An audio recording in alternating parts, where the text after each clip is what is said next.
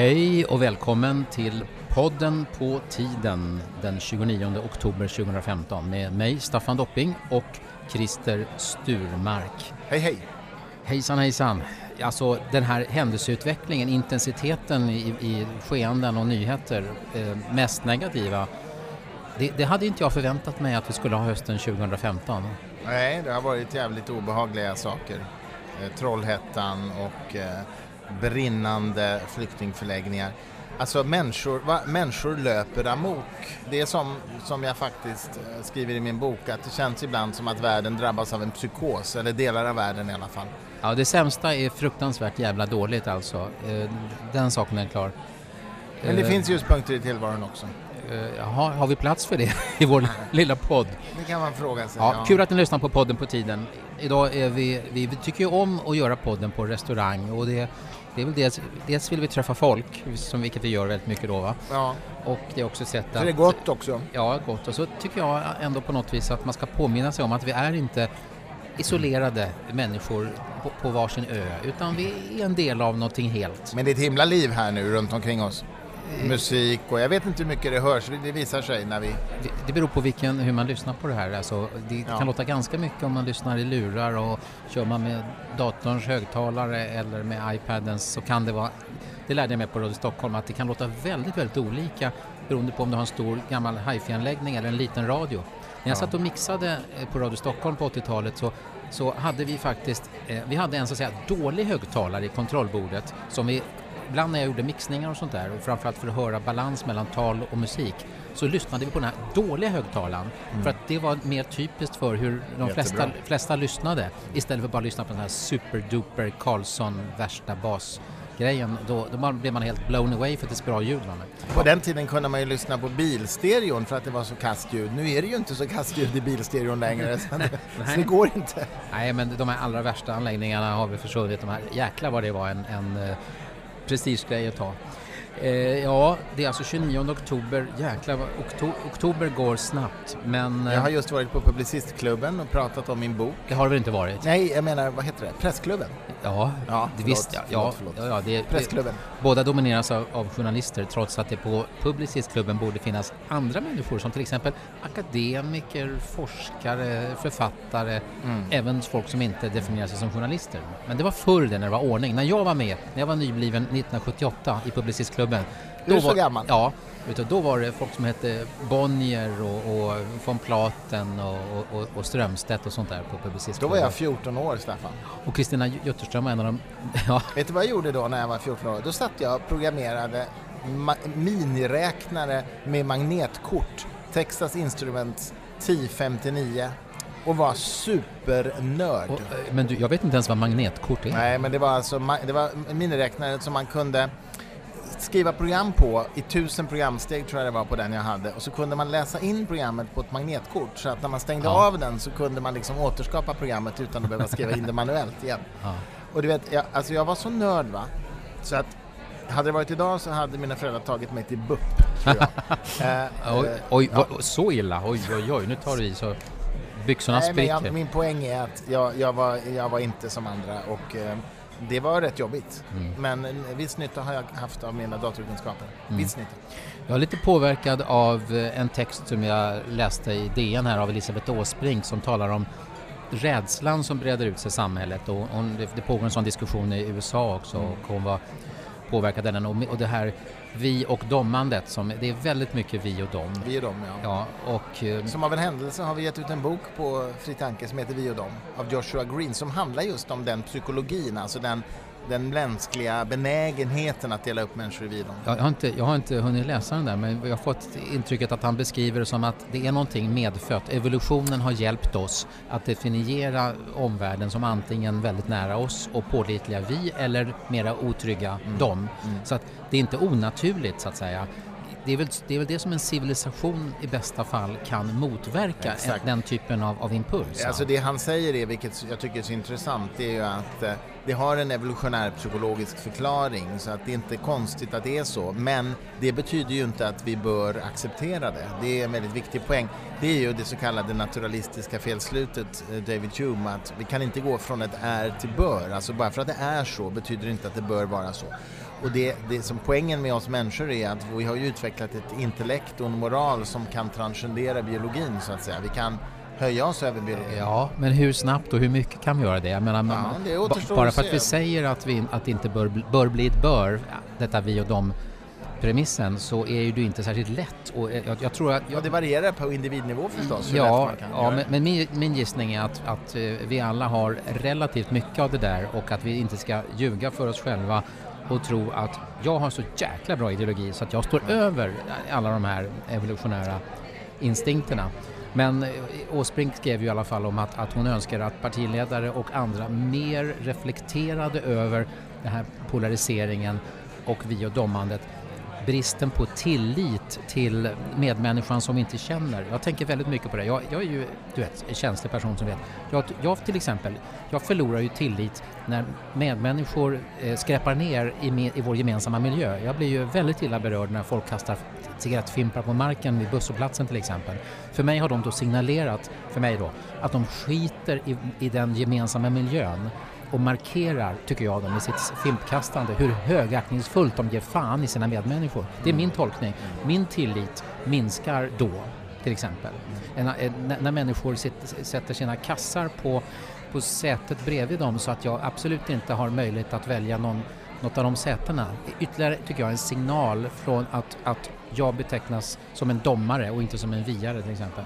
Så att för mig finns det massor med saker i samhället som signalerar just det här med antingen vi och dem, eller att jag som individ skiter i alla andra.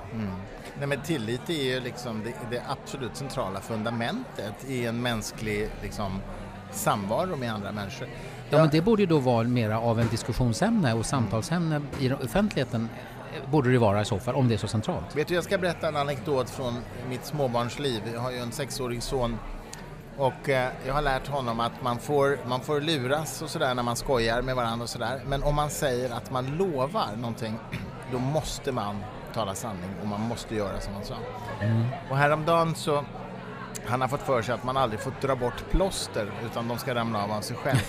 Vad kommer det ifrån? Ja, det vet jag inte. Det är en sån här idé han har. Och sen så sa han vid något tillfälle, han hade plåster och det hade suttit jättelänge och det såret var läkt och sådär. Och så sa han så här: pappa, lova att du inte tar bort det här. Ja, jag lovar, så jag. Och sen en morgon när jag trodde att han fortfarande sov, för jag tänker så här, de ramlar ju bort under natten, då rev jag bort det där och så sov han inte. Och han blev så vansinnigt ledsen, va? Och grejen är att det var så intressant att se, därför att han blev inte ledsen för att det gjorde särskilt ont, utan han blev ledsen för att jag hade rämnade. Och jag har inte haft så dåligt samvete sedan sommar 68, alltså. Det var fruktansvärt jobbigt. 68. Nej, men det kändes som ett sånt svek. Ja, men jag skojar, inte 68. Du var ju bara 4 år. Jag var bara 4. Jag skojar. Men alltså, jag har inte känt så dåligt samvete på väldigt, väldigt länge. Nej, okej. Ja, men för att du la ju förväntan så otroligt högt när du snackade med honom om att det här kommer aldrig ske. Eller hur? Ja. Och då kände jag verkligen hur... Och sen tänkte jag då som en slags försvarsmekanism, och tänkte jag att det är väl bra att han lär sig att man inte alltid håller sig efter. Men det tycker jag egentligen inte, va? Utan jag ångrar mig. Jag ångrar mig, Staffan. Ja, men du har väl sagt det till honom också? Du har väl berättat att du ångrar dig? Men bra. Ja. Men då har du visat både 1, att du är mänsklig, vilket du bara tränger fram ibland. Ja. Och 2, att principen gäller. Ja. Principen gäller. Han behöver inte tro att den har blivit, vad det nu heter, obsolet eller så. Men tillit då, som jag tycker att Sverige är ett av världens mest organiserade samhällen, men det är inte tillit. Det är klart, förmodligen är det sämre tillit i Bagdad och sådär, och kanske också i Grekland, i Nordkorea och kanske i Grekland. Men det är möjligt, men i stort sett, jag tror vi tillhör eliten när det handlar om välorganiserade samhällen i Sverige. Och tillit till staten, statsapparaten. Ja, det är det jag menar med Grekland. Alltså, det är därför det inte fungerar där. Därför att befolkningen har ju inte förtroende för sin stat. Ja, vi har ju statsindividualism då, som innebär liksom att individen ska egentligen klara sig utan familj, utan klaner och utan den typen av stöd. Men staten ska alltid garantera. Det är väldigt svenskt, kan man säga. Det är svenskt. Men tilliten till andra människor, medmänniskor som inte liksom är stat och kommun och landsting, Mitt intryck är att den är väldigt låg. Och jag till exempel, nej, men är den det verkligen, Staffan? Ja. Nej. Jo.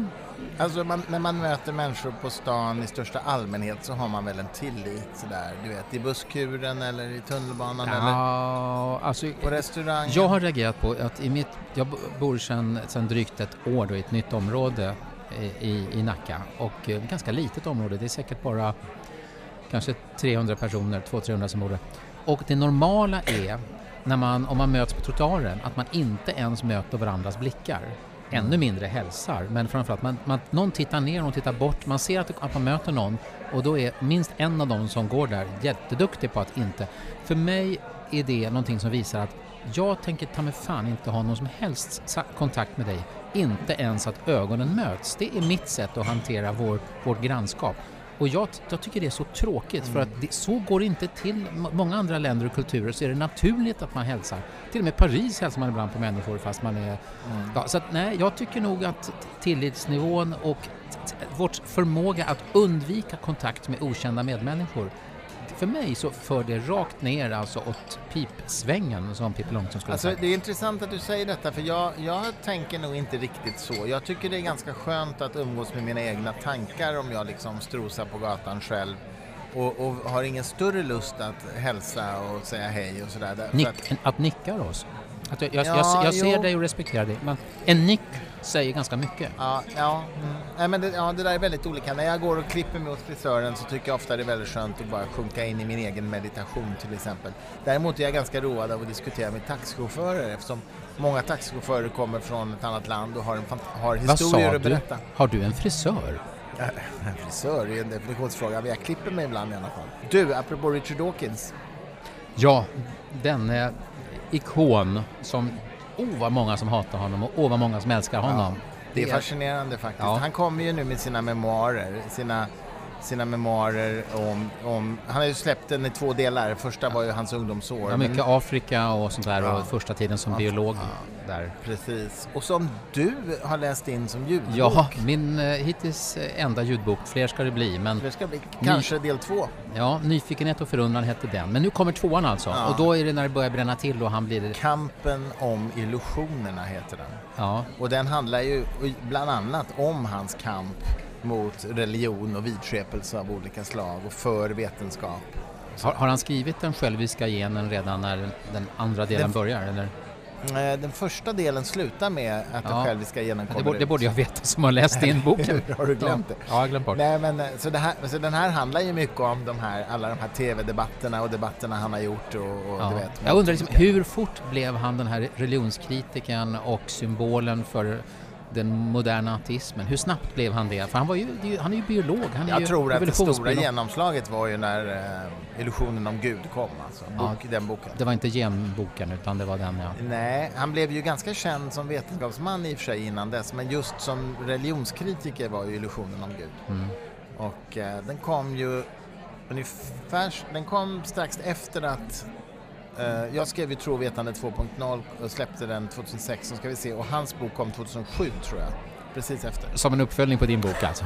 Nu lät du väldigt styrmarkocentrisk. Det var inte det som var min poäng. Jag bara minns att det var den tågordningen. Först var faktiskt Sam Harris bok. Du pratar alltså inte om något samband alltså? Inget samband alls. Jag kände inte Dawkins då. Han kände inte dig då? Kände inte mig då. Nej. Ja, hörde ni undertonen på det han sa nu? Jag kände inte Dawkins då. Det är bra. Du säger massa saker mellan raderna. Men först var faktiskt Sam Harris End of Faith som jag läste och som inspirerade mig till att skriva Tro och vetande 2.0. Så den kom ju först. Det var flera. Sen kom ju en hel våg utav. Sen kom ju Christopher Hitchens God is not great. Eller Store Gud på svenska. Och sen kom Daniel Dennett's Breaking the Spell. De 4, Harris, Dawkins, Dennett och Hitchens, kallades ju The Four Horsemen. Apokalypsens 4 ryttare. Med anspelning på Bibeln, Uppenbarelseboken såklart. Ja, det är svårt att frigöra sig från det. Ja, det är det. Ja, men Dawkins, han... Och vi kan avslöja någonting i den här podden, eller hur? Hur vet jag det? Vad ska vi avslöja? Nej, men Dawkins kommer till Stockholm i samband med att den här boken kommer. Vi kör ett stort event på Cirkus den 12 december med Dawkins. En eftermiddag med Richard Dawkins. Stormar in i Sverige och Stockholm. Precis lagom till Lucia. Ja, och lagom till Nobelfirandet. Just det. Faktum är att han ska gå på Nobelbanketten. Och, är det sant? Du har alltså redan gästlistan redan nu för Nobelbanketten. Det sitter du inne med. Nej, bara VIP-gästerna. Var kommer Dawkins att sitta? Blir det bredvid kronprinsessan? Eller får han nöja sig med fröken Sofia Hellqvist? Nej, jag tror han kommer sitta bredvid Kungliga Vetenskapsakademins president. Tror du det? Ja. Nu sa jag förmodligen fel. Hon är inte fröken längre. Hon har ju gift sig med Carl Philip. Sofia Hellqvist, prinsessan Sofia. Ja. Förlåt, kära lyssnare. Ordning på royalismen här. Jag rättade mig inom 10 sekunder efter felet och jag hann inte ens läsa mejlen innan rättelsen skedde. Ja, så Dawkins är på Nobelfesten. Dawkins är på ingång. Och han är alltså prommar för del 2 av memoarerna. Alltså. Det är det han jag antar att det är det som är skälet till att tidsmässigt då. Ja, just det. Vi har bjudit hit honom för att han släpper. Memoarerna kommer då i princip när han kommer hit. Ja. Då släpps de. Har de getts ut ännu på originalspråket? De har precis kommit ut på engelska. Så nu kan man köpa dem på engelska, men precis. Men du, är Dawkins en stjärna, en idol, ett föredöme? Ska man se honom på det viset, tycker du? Jag tycker han är en komplex person. Alltså jag står inte bakom allt han har sagt. Han har sagt en del dumheter och ogenomtänkta saker. Vem har inte det? Det har jag också gjort. Men jag tycker att han naturligtvis i grund och botten och huvudsakligen är på rätt spår. Va? Han har en attityd till vetenskap som är väldigt sympatisk. Han brinner verkligen också för the public understanding of science. Man ska komma ihåg att hans professur är ju inte i evolutionsbiologi, utan hans professur är i the public understanding of science, som är en specialprofessur som är inrättad av Charles Simonyi, som är en gammal Microsoft central person i Microsoft, som inrättade den i Oxford. Så han har ju ägnat sina år som professor åt att kommunicera vetenskap till allmänheten. Och det är otroligt viktigt, tycker jag. Därför att om man kan få människor att tycka att verkligheten är fascinerande som den är på riktigt, då minskar risken att man hänger sig åt flum, pseudovetenskap eller fundamentalism. Tycker du, ja? Tycker jag, ja. Men jag kan säga, jag har precis nu i dagarna fått ett uppdrag att moderera ett symposium för Vetenskapsakademin tillsammans med Kungliga Vetenskapsakademin. Ja. Och Sveriges lantbruksuniversitet. Bra.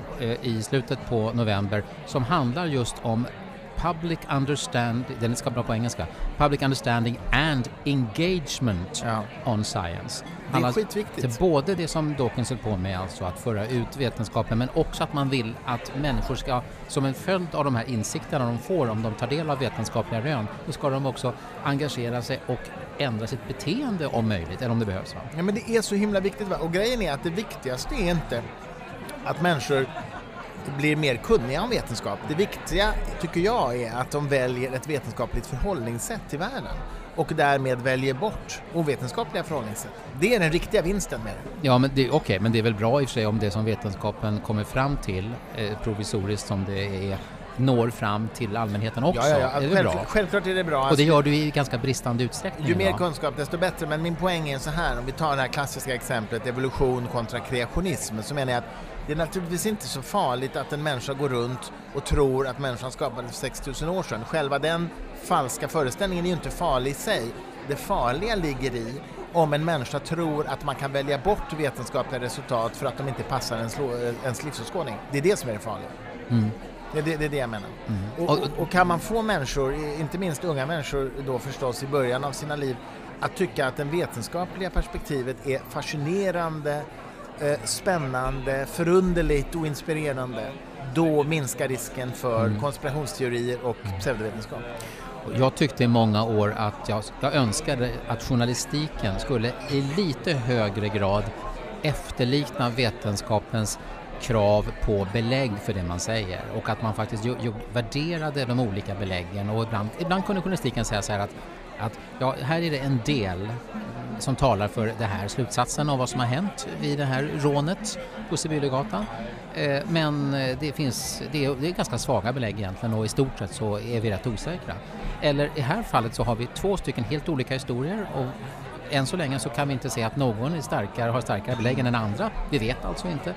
Jag skulle önska att journalistiken lite grann tog till sig en del av grundtänket, även om det måste gå 1000 gånger fortare ungefär. Men du har ju pratat med pensionerade journalister om din bok för en stund sedan här. Jag var med då, och då tog du upp det här, en radiofråga om evolutionen. Var det Ebba Busch Thor som fick den i samband med att hon tillträdde, tror jag, som partiledare? Ja. Utav Studio 1, tror jag. Ja, okej. Så sa journalisten så här: anser du att evolutionsteorin är fakta eller bara en teori? Vilket ju är, alltså, man tar sig för pannan, va? Därför att alla vetenskapliga påståenden om världen är teorier, men de verkar tro att en teori är så att säga svagare än fakta. Det är något obekräftat. Ja, och det är ju inte på det viset. Alltså gravitationsteorin är också en teori. Den är inte särskilt obekräftad, om jag säger så. Nej, jag faller jämt när jag tappar fotfästet. Ja, exakt. Jag också, va? Men många journalister har ju en helt till och med annan... under kontrollerade former i laboratorium så faller man. Till och med under kontrollerade former. Ja, men terminologin som finns i vetenskap och vetenskapsteori, det är ingenting som jag kände igen från min tid som journalist i alla fall. Så man talar olika språk, det är olika diskurser, säger man. Frapperande okunnighet. Framförallt om man liksom använder termer från ett område man inte kan, typ vetenskap, och använder dem på samma sätt som man gör på sitt eget område, journalistik, som man kan, så kan det bli jättekonstigt då. För teori betyder uppenbarligen någonting som man inte har kunnat visa tyngden inom den journalistiska diskursen, medan det i vetenskapen är någonting helt annat. Just det, men det är ju, alltså, det verkar som de tror att teori är så här, det är din teori. Alltså ungefär, det är din gissning liksom. Ja. Teori lika med gissning, och det är ju fel. Ja, det är ju... Eller rättare sagt så här. En teori kan vara en gissning. Men själva termen teori säger inte någonting om hur välbelagd den är. Utan du kan ha en teori som än så länge saknar belägg, och sen så skaffar du belägg genom olika experiment, och då blir teorin bättre och bättre verifierad och därmed mer och mer sannolik. Men själva ordet teori säger ingenting om hur välbelagd den är. Så det kan vara en gissning, men det behöver inte vara det. Det kan vara mycket väl underbyggt. Jag har en synpunkt till på den här frågan. Anser du att evolutionsteorin är fakta eller bara en teori? Här fick man 2 alternativ. Det vill säga, journalisten formulerade svarsalternativen istället för att ställa en öppen fråga till Ebba Busch Thor. Hur pass väl belagd anser du att evolutionsteorin är? Då hade hon med egna ord fått beskriva. Sen kunde följdfrågor ha gjort jobbet, så att säga. Men hon fick inte den frågan, utan det var det här, apropå polarisering i samhället, är det väldigt populärt att ställa stort mot smått, ond mot god, svart mot vit och så vidare. Sverigedemokraterna mot alla andra. Hela tiden den polariseringen. Ja, det är väldigt, väldigt sorgligt, det måste jag säga. Apropå vetenskap så har vi precis släppt en bok om relativitetsteori. Det kanske vi har pratat om förut i podden, men du vet att det är 100 år sedan. Ja, det var just det, 1915. Det är också, tycker jag, ett så häftigt exempel därför att den förändrade ju egentligen hela vår verklighetsuppfattning. Men det är fortfarande så att allmänhetens uppfattning om rum och tid är så som den var innan relativitetsteorin. Alltså det är ett exempel på hur inte de vetenskapliga insikterna har liksom sipprat ner i folkbildningen. Eller ta till exempel... Jag tänker på då när du säger att det är samma uppfattning som att de flesta människor tror att rummet och tiden är 2 separata, så att säga... hur ska jag uttrycka det? 2 separata... Entiteter, medan ju Einstein visar att rummet och tiden är samma sak. Och den kan krökas, och du vet, tiden går långsammare när man närmar sig ljusets hastighet och sådär. Det vill säga, tiden är en del av rummet, det är den 4:e dimensionen i rummet, så att säga. Och tiden är alltså inte en tidskrift, och rummet är inte en identitetspolitisk sluten grupp på Facebook. Hallå. En annan sån här grej som är där folkuppfattningen är 70 år gammal ungefär, det är ju synen på hjärnan, va? folk tror att vi använder bara 10% av vår hjärna eller att höger hjärnhalva är kreativ och vänster nu är det fullt i hjärnan. Ja, nu precis. Och det där, alltså, så där trodde man för 70 år sedan. Idag vet vi så otroligt mycket mer om hjärnan. Ingenting av det där är ju sant. Det är verkligen en brist hur de här sakerna når ut till allmänheten och vad decennier alltså. Det är det de ska ta upp i det här symposiet. Det är otroligt kul att jag fick det uppdraget, jag har ingen aning. Ja, det är jätteroligt. Men en sak som jag tänkte på nu, apropå skolan och bristerna i skolan, så här, man pratar ju så mycket om källkritik i skolan, vikten av kritiskt tänkande och källkritik. Men det är ju bara halva sidan av myntet. Man måste, jag kommer inte ihåg om vi har pratat om det här i podden förut, du får säga till i sådana fall. Men den andra sidan av myntet är ju kognitiv självkritik. Alltså att vi lär oss att förstå vilka kognitiva brister våra hjärnor har. I att bedöma sannolikheter eller där man kan psykologiskt bli framad eller manipulerad till att dra fel slutsatser och så här. Och om man förstår de där kognitiva bristerna, då blir man ju mycket mer ödmjuk inför sina egna beslutsprocesser och sina kognitiva processer. Jätteviktigt i skolan. Det är inte vet jag om vi har pratat om det, men det kan ju tänkas, det kan inte tänkas. Men det finns ju ofta i diskussioner, jag har själv drabbats i enskilda fall, så man vill gärna vinna, eller man vill i alla fall inte förlora en diskussion för att man framstår som korkad och dum och det känns inte bra. Alltså, är du sån att du liksom inte bryr dig om du förlorar en diskussion för du tycker att det är så nyttigt att ha fått reda på att man hade fel? Det var väl Popper som var glad på det där, va? Att han var så tacksam när de kunde visa att han hade fel. Men kan vi vara det som människor och tycka att oj, det hade jag jättefel i diskussionen, det här känns toppen? Ja, vad Popper sa egentligen, det var ju att det som driver vetenskapen framåt är inte verifierade experiment utan det är falsifiering. Det är när vi kan visa att det inte förhåller sig på ett sätt. Ja, men han sa också, om det nu var han, så här, men det är ju samma sak jag är aldrig så glad som när någon kan visa att jag har fel. Då visar det sig att det finns ett ännu bättre sätt att tänka än vad jag har gjort. Ja, men det är ju egentligen det som är falsifiering. Det är samma sak. Okej, det är två sätt att uttrycka samma sak. Ja, det ena är mera i vardagssituationen. Ja, men så är vi sådana, väldigt många vill ju visa att de inte är dumma i alla fall. Det är liksom en underliggande. Nej, men jag tror om jag ska försöka vara självkritisk så om jag verkligen tycker att jag har rätt, då är jag jävligt envis och vill vinna. Men om jag... Det vet du inte i förväg, va? Om du har rätt, eller har ni kanske en uppfattning? Nej, men så här, om jag möter argument som är för mig helt nya och verkligen förändrar hur jag ser på en sak, då tycker jag det är otroligt häftigt. Alltså i den meningen kan det vara oerhört häftigt att inse att man har fel. Men om jag inte möter argument som jag tycker är starkare än de jag har, då är jag nog rätt enig. Men om du hör argument som du känner igen och som du har så att säga tackat nej till 20 gånger tidigare, då utgår du ifrån att du har redan gjort en perfekt bedömning, så du tänker inte lyssna en 21:a gång och tänka, ja men vänta, det kanske inte var så dumt ändå det där argumentet, fast jag har bäsat det för. Ja, men det är klart att om jag redan har utvärderat ett argument och kommit fram till att det inte håller, så kommer jag inte utvärdera det igen. Är du exakt lika klok alla dagar i veckan? Alltså, det varierar ingenting, utan det är inte precis... på morgonen. Då är jag klokare än vanligt. Ja. Nej, jag skojar. Men jag har varit med om, inte minst i såna här filosofiska diskussioner, att jag får argument som liksom förändrar mitt tankesätt så där i grunden om vissa filosofiska frågor. Och det är oerhört häftigt. Det kan jag gilla. Jag kommer ihåg, det måste jag berätta, det här är ju säkert 15 år sedan, då läste jag Torbjörn Tännsjös bok Du skall understundom döda, som handlar alltså om den moralfilosofiska frågan om döden, alltså i olika sammanhang, dödsstraff, abort, dödshjälp, alla de här frågorna. Och där han analyserar den frågan på olika sätt. Det var en aha-upplevelse att läsa den boken. Den kan jag rekommendera. Du ska understundom döda. Det är en hemsk titel, men det är oerhört fascinerande läsning. Ja, den sticker ut kan jag säga. Men du, tillbaka till Dawkins. Vad ska han göra mer i Stockholm? Han ska alltså vara med på Nobelfesten som gäst då, antar jag. Ja. Och så, inte som Nobelpristagare. Nej. Inte den här gången. Inte den här gången. Han är i och för sig tänkbar som Nobelpris... Jag tror inte han är tänkbar som Nobelpristagare i medicin eller kemi. Så här. Litteratur i så fall. I litteratur i så fall. Ja. Men det vore ju häftigt om akademin vågade ge det till en facklitterär författare. Men ska kungen få träffa Dawkins? Det är en intressant fråga. Han är här flera dagar, antar jag. Han är här några dagar, ja. Jag ska valla runt honom på lite olika saker. Jaha, okej. Lite tv-inspelningar och lite annat. Men kungen är väl på Nobelfesten gissar jag. Ja, så de kanske hälsar. Okej, ska vi tillbaks till Åsbrink då, det här med alltså jag känner att jag famlar när det handlar om vad som behöver göras för att få en annan ton. Oj, vad klockan är mycket. Om en kvart ska jag stå på ABF och prata om min bok. Ska vi runda av tycker du? Eller ska vi be våra poddlyssnare att hjälpa oss med...